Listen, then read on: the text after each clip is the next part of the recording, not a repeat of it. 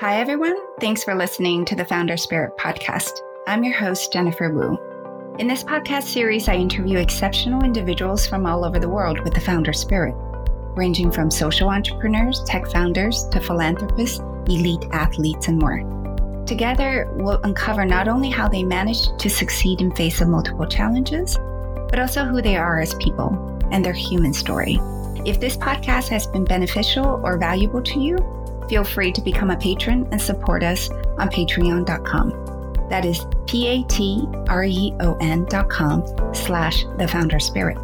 And as always, you can find us on Apple, Google, Amazon, and Spotify, as well as social media and our website at thefounderspirit.com. War showed me the worst act of humanity, and it showed me the best act of humanity. And if I have not seen that and continue to see that, I would not be working in war zones or in the service sector for so long. But I have witnessed the beauty humans do for each other and to each other, despite the ugliness they do for each other and to each other. And that beauty is what keeps me going. I feel the existence of nature saved me. And I came out of it saying, I don't understand this climate change, but I understand the women's space, and I shall do everything in my life to thank nature and to protect nature. And that is my personal gratitude to her. And I am utilizing my professional expertise to express that personal gratitude. I'm someone who is committed to living in my truth, to speaking my truth, and to being my truth. That's ultimately my commitment, and to connecting to my heart, to nature, and to the divine and other humans in a new way. Joining us today is the celebrated Zainab Salbi, an Iraqi-American women's rights activist, award-winning humanitarian, public speaker, journalist, and author of 4 books, including her best-selling memoir, Between Two Worlds, Growing Up in the Shadows of Saddam. Zainab is also a social entrepreneur, known for founding Women for Women International in 1993, an organization dedicated to women survivors of wars, and was honored with the Conrad N. Hilton Humanitarian Prize. In March 2022, Zainab co-founded Daughters for Earth, a nonprofit organization working to accelerate women-led initiatives for climate actions, making strides in protecting and regenerating the Earth, and ultimately transforming and funding local and international communities worldwide. Her latest campaign is called the Hummingbird Effect, which is a movement that aims to gamify climate change, highlighting the women working on the forefront and that all daughters of Earth hold the power to make an impact and take part in this collective movement. Among her many distinctions, Zainab was identified by Oprah Winfrey as one of People magazine's 25 Women Changing the World, presented with the first Visionary Leadership Award by President Bill Clinton, named one of 100 leading global thinkers by Foreign Policy magazine, and recognized as one of the most creative people in business by Fast Company. Just how did someone who grew up under the shadows of Saddam Hussein went about to transform her life and the lives of millions of people around the world impacted by war? Well, let's talk to her and find out. Hello, Zainab. Welcome to the Founder Spirit podcast. So wonderful to have you with us today, and thank you for taking the time. Thank you for having me, Jennifer. It's a pleasure to be here. Zainab, for some of the audience out there who are not yet familiar with your story, what was your life like growing up in Baghdad as the pilot's daughter? There are 3 major influences in my life. One is, as you mentioned, my father was Saddam Hussein's private pilot and the head of Iraqi civil aviation. And so I grew up close to Saddam Hussein, not necessarily because of the job, but behind the job was a relationship, a friendship that Saddam Hussein chose for my father and my family, particularly to be one of his 3 social friends. They were not politically oriented. Their role was much more socially oriented. And we had no choice in that friendship. He chose us. And when a dictator chooses you, the equation is life and death, not do I like this person or not. But that impacted me because that meant I grew up very close to power and with a lot of fear. of that power. And so that really did impact my life in Iraq in so many ways, as in people feared us because we are close to the president, but we fear the people because we are close to the president, all of that. The second influence in my life was war. And I grew up in the Iran-Iraq war. I was 11 years old when the war started. And as a child, it was very clear to me that while the world talk about war as men see it, fighting and military and all of that, no one was talking about war as women see it and women experience it, which was and still is. I was a child. I was like, everyone in my life was a woman. The teachers, the doctors, the policewomen, the factory workers, my mother, the gardeners, everyone. They kept life going in the midst of war, and yet no one gave them an acknowledgement of the work that they're doing. So that shaped how I view the world. I still am obsessed. Every time I go to anywhere, I look at where are the women. I always believe that women see the world from a different perspective, not necessarily worse or better, just different. And that difference is actually very important to make the full picture on whatever we're trying to address. And the third thing, and the most important thing that impacted my growing up in Iraq, is my mother and love. Because despite the fact that I grew up close to Saddam Hussein and in fear, and despite the fact that I grew up in war and in fear, I grew up in a very loving household. Never doubted that my parents loved me. I say that because I ultimately think that this is the biggest gift my parents or any parents can give to their kids, because the circumstances are out of our hands, but the love is inside our hands. So I grew up in love. And my mother, who was a very fierce woman, it's the first feminist I met in my life, was adamant that I need to be strong. I need to be independent. I should never let anybody touch me or talk to me in the wrong way. And I have to be free. And she honestly trained me to be a feminist, I would say, in hindsight. She made me read all kinds of feminist books as a teenager, all kinds of books on social justice. Though it was an unfortunate circumstances in how I came to America, she was behind the story of me coming to America and an arranged marriage and basically said, just leave and do whatever you want to do once you arrive in America, but leave. And so all of that imprinted who I am and imprinted my trajectory in life, I would say. And though I have freed myself from the pain and the sorrow that came with it, I live to be grateful for everything because it helped me become the woman that I am today. You talked about in a previous interview that you grew up with war, fear, and a dictator. So what did you fear the most as a child? Ooh, let me tell you what comes to me. As a child, I remember the moment in which I realized that power was corrupt, and I do not want to be part of that. That was a very clear moment for me because I insisted with my parents' support to go to a normal school and not to the palace school. And in the normal school, I was witnessing and hearing students who are talking about family members coming with caskets from the front lines. They were talking about public executions in their neighborhood. They were talking about things that I was not witnessing in my upper class neighborhood. I was having very luxurious dinners, so I was not witnessing that in my public life. But I could see the discrepancy between what these girls at school were telling me and what I was witnessing in my own personal life. And they were very different stories. And I remember going in the evening and I would see the frivolousness, the lack of care about the poor and for the poor, and obliviousness to the reality of the people. I just remember it was actually over lunch. And I remember looking at it and seeing how everyone is afraid of Saddam, afraid to say anything around him. And I just realized, oh my God, this is corrupt. And I am in it, but I don't want to be in it. And I think that impacted me working with the poor all of my life and on social injustices because I saw the opposite of that. And I just did not want to be part of that. That was fear. Of course, we were afraid of Saddam himself. The whole family was very afraid of him. We had to be on our best behavior always with him. We're afraid to say anything wrong.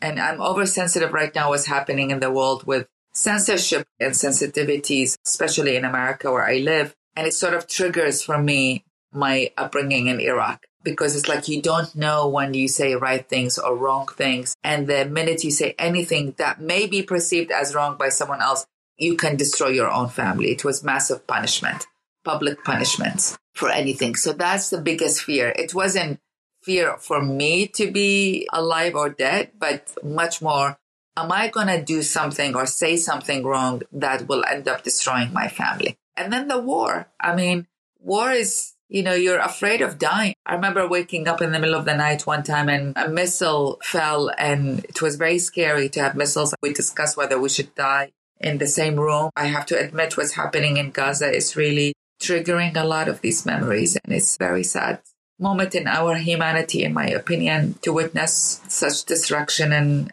for a lot of people to stay silent about it. But it's triggering, and I read stories of Gazans discussing whether they should sleep in the same room or distributing their families, and that's how I grew up. And that's the fear of dying. And it's almost embarrassing because we're all mortals, but there is a real fear of humans not wanting to die. And I had that as a child. Beautiful. Thank you for sharing. At age 20, you had mentioned that your mother had arranged a marriage for you to a man in America who turned out later to be abusive. You left him with $400 in your pocket, as I understand, and then moved to Washington, D.C. to work as a translator. You also subsequently started studying at George Mason University. And that same year, as a student there, you decided to become a women's rights activist. I understand that you're passionate about helping women in war, but founding an organization is very different. So what motivated you to found Women for Women International at such an early age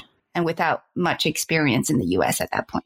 Well, it goes back to my mother and all the books that she made me read about women's rights and all the stories that she told me also about how women are oppressed from one generation to the other, including in my own family, from my grandmother to my mother to, like my mother would tell me that this is happening.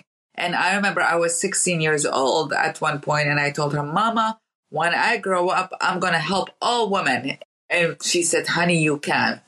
And that really stayed in my memory, even though I ended up studying translation and, as you said, getting married in an arranged marriage. I have to clarify, I wasn't forced. If anything, my father was against it. My mother was begging me to accept it. And I wanted to be a good daughter and said, okay. But it was by no means forced. And it took a long time to realize that she was trying to save me from the gazes of Saddam Hussein himself. And I actually forgotten about wanting to be a women's rights activist. But I knew that I want to have meaning in my life. So it was the Bosnia War. At that time, two things happened to me. I went back to school. I was in a course about the Holocaust, and it was my first time to learn about what happened in the Holocaust. In that same month, there was the cover page of Time magazine and Newsweek, and frankly, all the major magazines of concentration camps and rape camps in Bosnia and Herzegovina. I was like, well, that doesn't make sense. We need to do something about it. And I started demonstrating, as everyone would go to demonstrate, including right now, all the demonstrations that are happening. And I realized in the demonstrations, it made me feel good for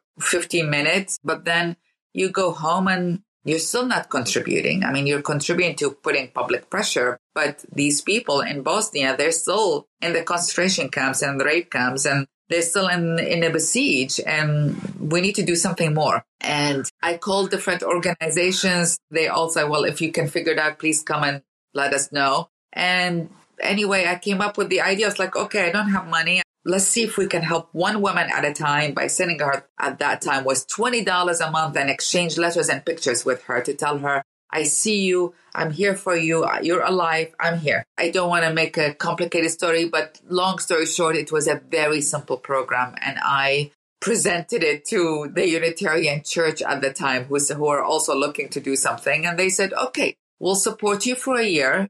And after the year, you're on your own. And that's how Women for Women International started. It was the Unitarian Church holding my back. I didn't even know who they were. They saw something, I guess, in me that I didn't see at the time. And that started with helping 33 women in September of 1993, which right now, as we speak, in November 2023, the organization has connected 1 million women to each other, directly help about 500,000 women raised and distributed $150 million to women in 16 countries. And that all started literally from 33 women in September 1993, giving $20 to 33 women in Bosnia and Herzegovina. Now it is $30 a month. You still exchange letters and pictures with one woman. In the 1-year commitment that we ask of the donor, we put the woman in a group of 25 other women. We teach her about women's rights. We teach her about vocational business skills. My theory of change that I came up with is access to education plus access to resources lead to lasting change. It is not only about education. It is not only about money. It is a combination of the money and the awareness that leads to behavior change and a change that stays, that can stick. So that's how it started. I came to learn that what distinguishes one idea from the other is not the idea, because there are lots of great ideas out there in the world. It's honestly, it's persistence, perseverance, because there's a lot of ups and downs in any initiative, especially as a founder when you start something. And in my case, I was 23 years old. I was a recent immigrant in America. I had no idea how the system works. It's believing, persistent, perseverance, and ultimately believing, really. And I know this could be spiritual, which I am very spiritual. And for the longest time, I was very embarrassed or shy to talk about my spirituality. Now I'm not. But watching the signs, there were many times in which I wanted to give up because I was tired. I was exhausted. I felt like I was not making momentum, and something happens. And I was like, okay, God, you want me to continue? And boom, and I would continue. And so watch the people who come to you. The signs come in different ways. Sometimes a person telling you a word that makes me feel like, okay, I'm in the right trajectory. Sometimes it was about to give up and a check comes out of the blue and I was like, okay, I'm supposed to stay. So watch the signs that can tell you, are you in the right direction or are you not? And that's how Women for Women started. And that's how it continued 30 years later. I love that. I'm also very spiritual. Zainab, having worked in war-torn regions all over the world for nearly 2 decades, what did it teach you about humanity? Yeah, it's interesting because my heart is extremely broken at the moment because of what's happening in Gaza. It taught me that humans are capable of doing horrible things. And they are capable of doing beautiful things. And which one we pay attention to is our individual choice. And which one we put more energy and more microphone behind it is our individual choice. The two coexist. War showed me the worst act of humanity, and it showed me the best act of humanity. And if I have not seen that and continue to see that, I would not be working in war zones or in the service sector for so long.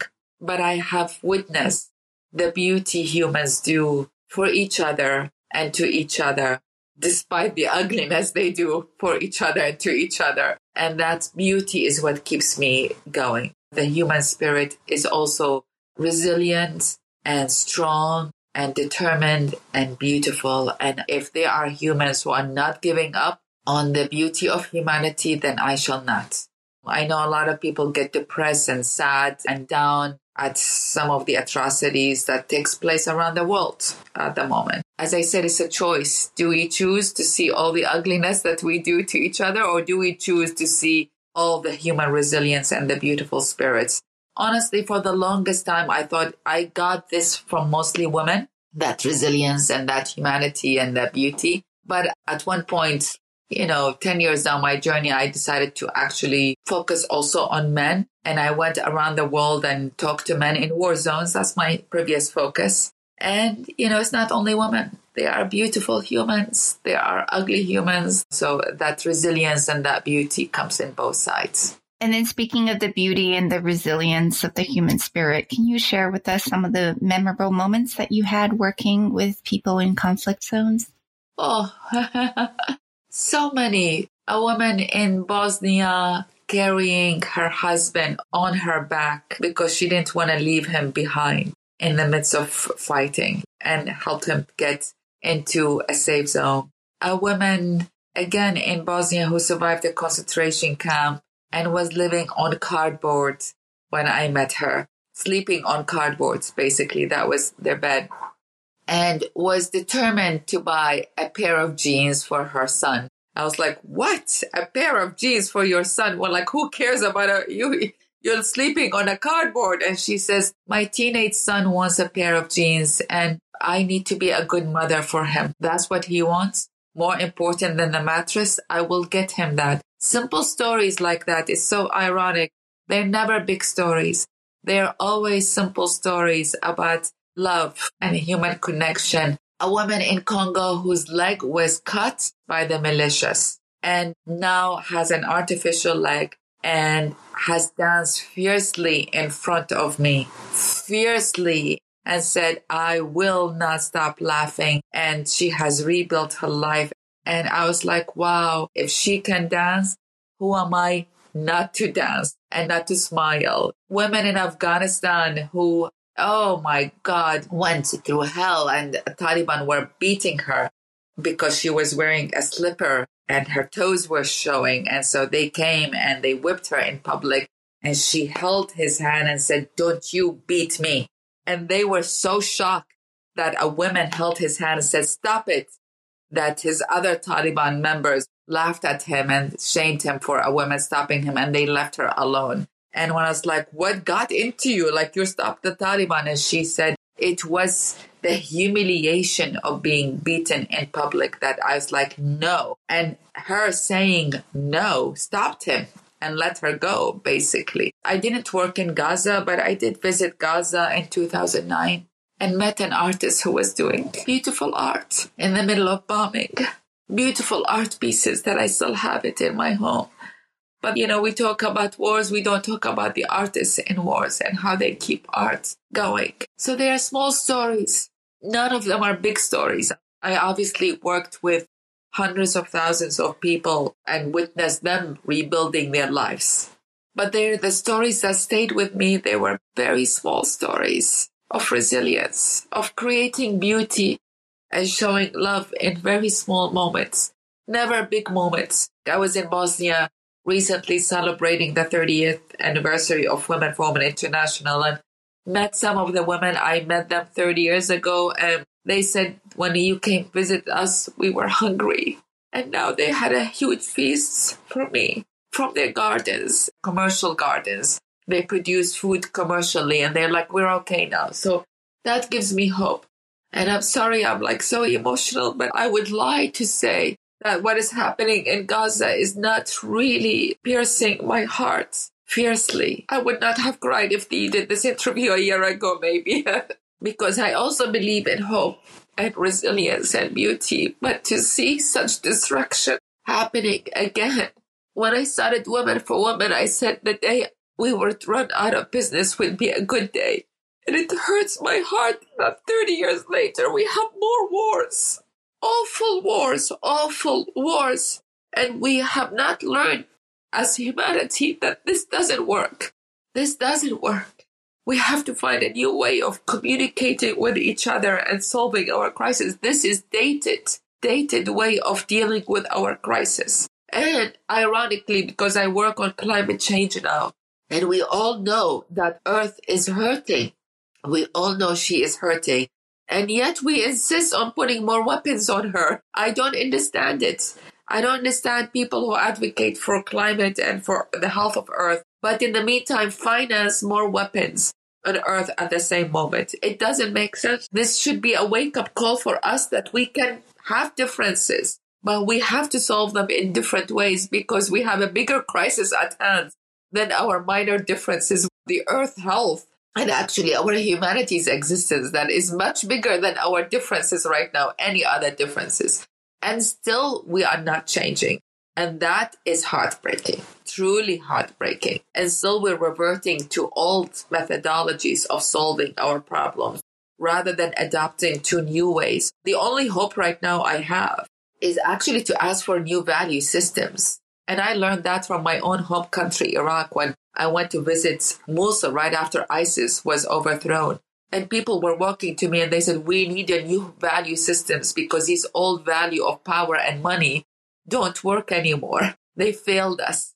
And we need a new value systems. We need to deal with our issues in new ways. And we need to center everything based on the health of Earth. Because without her, we are non-existence and we are irrelevant. And yet it breaks my heart to see, frankly, so many men leaders not shifting that and not being aware of the shift that is needed. I think that's what we need right now. This is the perfect segue into your current project, Zainab. You've now become a climate activist. In 2021, just 2 years ago, you co-founded Daughters for Earth, which is a New York-based nonprofit working to accelerate women-led initiatives on climate action and land preservation. So how do you see women's role in the context of climate change? Well, let me tell you why I co-founded with my co-founder, Jody Allen, Daughters for Earth, was because to see what's going on with the story of women and climate change. And I am not a climate expert. I had to learn the journey and to understand what's going on. And what I came to understand is, oh my God, women are facing exactly the same arc of the story when it comes to climate, as in with other conflicts. So as you know, I worked 20 years in conflict areas. So I know the arc of the stories that women are impacted the most by conflict. They do a lot of work to keep life going. They get 10 cents out of every humanitarian dollar and then rarely included in decision-making table and negotiating on how to end conflicts. So this is my expertise. I wrote 2 books on the issue. I come with a fresh eye on the climate issue to see what's going on in here. And I was really surprised to see the same arc of the story, that women are impacted the most or severely. According to the UN, 80% of climate refugees are women and children. Women are impacted severely by food insecurities and displacements that happen as a result of all the natural disasters. So we have that. What we don't know is that also women are taking leadership, magnificent leadership in the protection of Earth. And that is based on a scientific roadmap that we follow that's developed by One Earth, which says that we need 3 things to address climate change. One is to protect 50% of Earth. That includes biodiversity protection. That includes conservation of land and water and all of that. We need to shift to regenerative agriculture, and we need to shift to renewable energy. Well, when you hear the public sentiments talked, addressing climate change in the media, it's mostly focused on renewable energy and a lot of technology in it, which is true and effective and valid. It just, the other 2 points of shifting to regenerative agriculture and needing to conserve the earth, it just doesn't get as much airtime as the others. And it doesn't get as much energy or attention. And that's where women are leading the most. Unbelievable, truly unbelievable what they are doing in terms of land protections, animal protections, biodiversity protection. Women, as you know, when it comes to agriculture, women are the majority of small-scale farmers in the world, have proven to be fast adopters to different techniques and skills. In general, we have data about that. And yet, no one, at the public sphere, not the individual initiatives from civil society, is talking that actually women are essential part of climate solution in here and the protection of Earth. And women are getting 2 cents out of every environmental dollar that is going to environmental issues. 2 cents. And so first, it was more like realizing the same arc of the story. And of course, we know women are not included in the negotiating tables on how do we address the climate change and the biodiversity protection. And I find it amazing that here we are doing exactly the same story, addressing the most existential crisis facing our humanity, again, without the full inclusion of women. And we really can't, because, and it goes back to my previous point. We need to turn this century into the feminine century with new feminine values to combine with the masculine values that have led us thus far. But we need this new value systems. We need the inclusion of women in order to solve this most important crisis. And that we cannot do it again by only men doing it and saying, oh, we need to get some women on board and make it a checkpoint. This has to be a shift of relationship to power and to the power dynamics of how do we address this existential crisis. And so what do we do at Daughters for Earth? And this is where my activism came, my feminism came. But to be very honest, we talked about spirituality earlier. This also comes from a very, very, very personal space in me. I was extremely sick about 4 years ago. And when I was very, very sick, I could only live in nature. I could not live in the city. And I came out of that illness with feeling indebted to nature, feeling deep gratitude to Mother Earth that I had not had before when I was alive and healthy and moving so fast. But when you are frail and fragile, you notice everything. And I felt nature saved me, not because I was eating healthy food. I feel the existence of nature saved me. And I came out of it saying, I don't understand this climate change, but I understand the women's space, and I shall do everything in my life to thank nature and to protect nature. And that is my personal gratitude to her. And I am utilizing my professional expertise to express that personal gratitude. And so with that, I went to my co-founder, Jody Allen, who initially asked me the question of how can we mobilize women to be actively engaged in climate change. And I said, this is big and we cannot wait and we need to do something bold. And so with that, we launched Daughters for Earth, which is to mobilize $100 million to find and fund women-led climate actions. So through the Women's Network, we find all these women's initiatives who are doing amazing work on climate solutions. And we vet them, we do due diligence, and then we invest in them. We fund them to see how we can accelerate their work. We then celebrate them to popularize the story and ensure that the world knows about them. And we're doing that through a campaign we recently launched called the Hummingbird Effect, where we show their work through graphic novels and the science behind their work and tips for every individual reader on what they can do, basically. So to connect the dots for a lot of individuals that may not connect the dots, that saving the rainforest is actually part of climate solutions. Protecting the mangroves is part of climate solutions. Protecting the pangolins is part of climate solutions. And so we are turning that into a series of graphic novels where every individual can get on a weekly basis virtually, so they can learn about the stories of the women as well as learn what they can do in their lives to protect nature. And then we're developing toolkits for women at the grassroots level to understand what is going on. A lot of women say, no one is talking with us. Climate change discussion is very scientifically oriented. It has a lot of jargons that most people don't understand, I would say, especially if you have basic education. So we're developing toolkits that disseminate that knowledge in a very basic way to women who are otherwise saying, someone talk to us, please. And we're mobilizing different women's networks around the world to be part of the solution. So this only happened within the last year and a half where we formally launched Daughters for Earth. And within that time, we have already found and funded 103 women-led efforts around the world, mobilized a quarter of our goals. And I'm just starting. And when people ask me about this, it's like, this is not only my third act, but this is personal, as was Women for Women was also personal. It was an expression of mobilizing women in wars because I understood what it means to be isolated in wars. So Women for Women was very personal journey of helping women stand up on their feet in war. And now this is very personal gratitude, an offering of gratitude to Mother Earth. We take her for granted. I think of Earth as a she.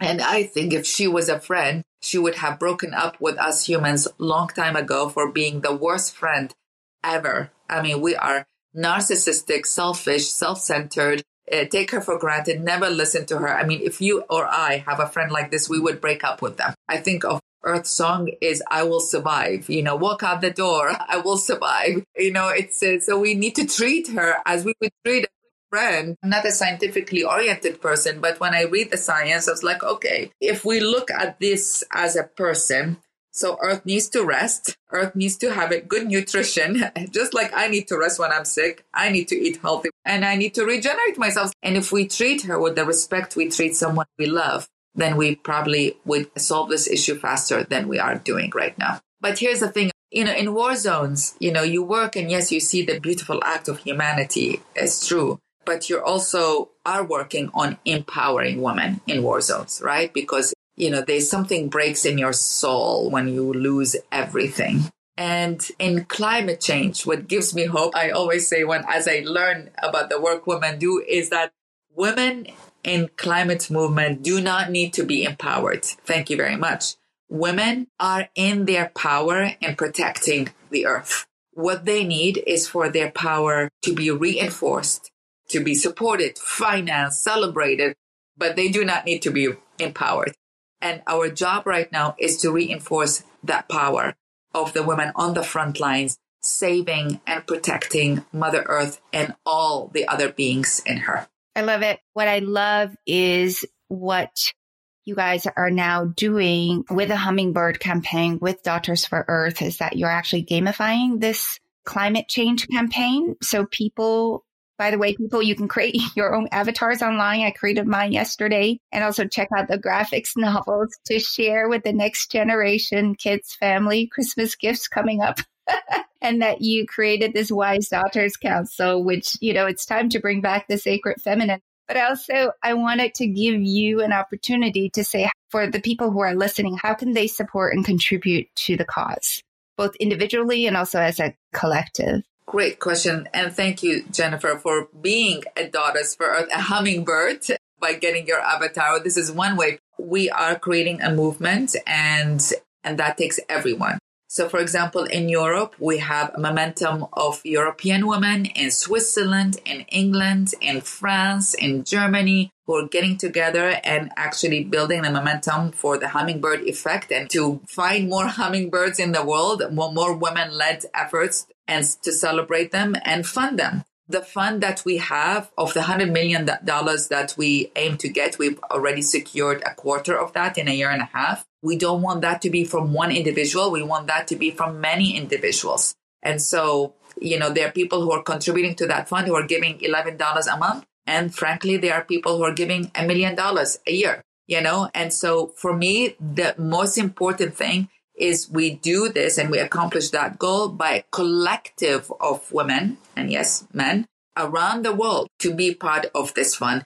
I am proud to get as much funders from the US as from Turkey, as from Sweden, like different parts of the world who are saying we are all part of Daughters for Earth and we are all going to push that possible. So it has a spectrum of ways to engage. Become a hummingbird, you get a free graphic novel that you can read for your kids or frankly yourself, because it's a simple way. Yeah, I read them myself.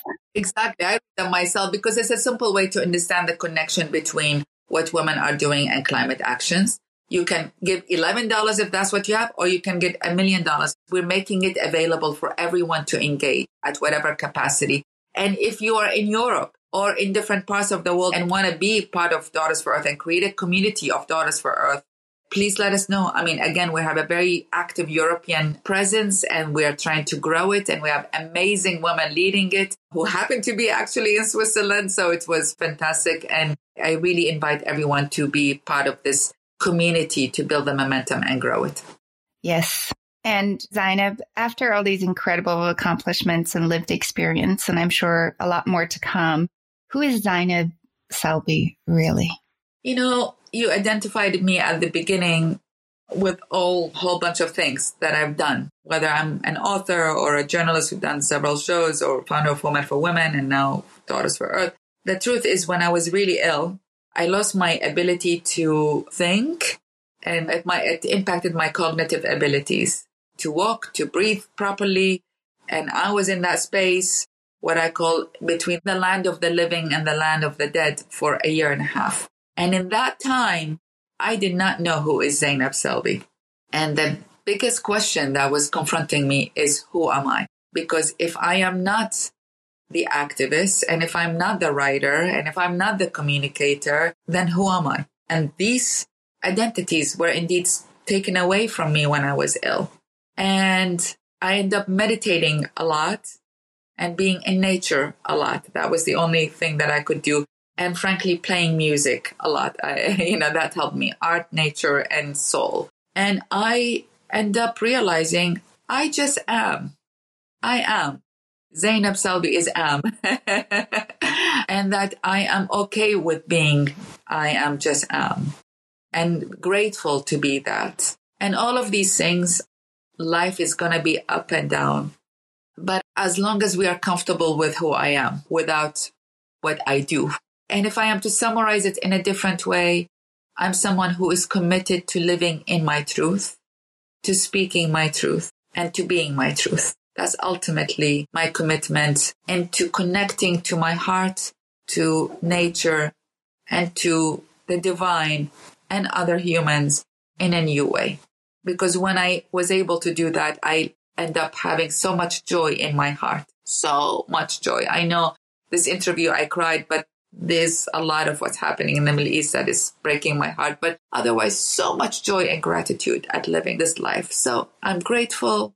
I am. I mean, all of them has nothing to do with my professional capacity. It has to do very much with my spiritual journey. Who is Zainab Salbi is my spiritual journey rather than my professional one. Yes, and I am. It's also a meditation mantra. Oh, I did not know that. I shall implement it. Thank you. Zainab, we're soon coming to the end of this episode. And where can people find you, your books, and Daughters for Earth online? Well, daughtersforearth.org. That's easy. And my books, probably the easiest way is to go to my own website, zainabsalbi.com. And that would be where you find all my books and my shows. Great. Thank you. We're now coming to the end of our interview. And as you know, we end every episode with a quote. And for this episode, we have a quote from Rumi, a 13th century Persian poet, Islamic scholar, and a Sufi mystic. Out beyond the worlds of right doings and wrongdoings, there is a field. I will meet you there. When the soul lies down in that grass, the world is too full to talk about. Ideas, language, even the phrase each other no longer makes any sense. Zainab, many thanks for coming on the Founder Spirit podcast today and taking us to that field where people and all sentient beings can meet.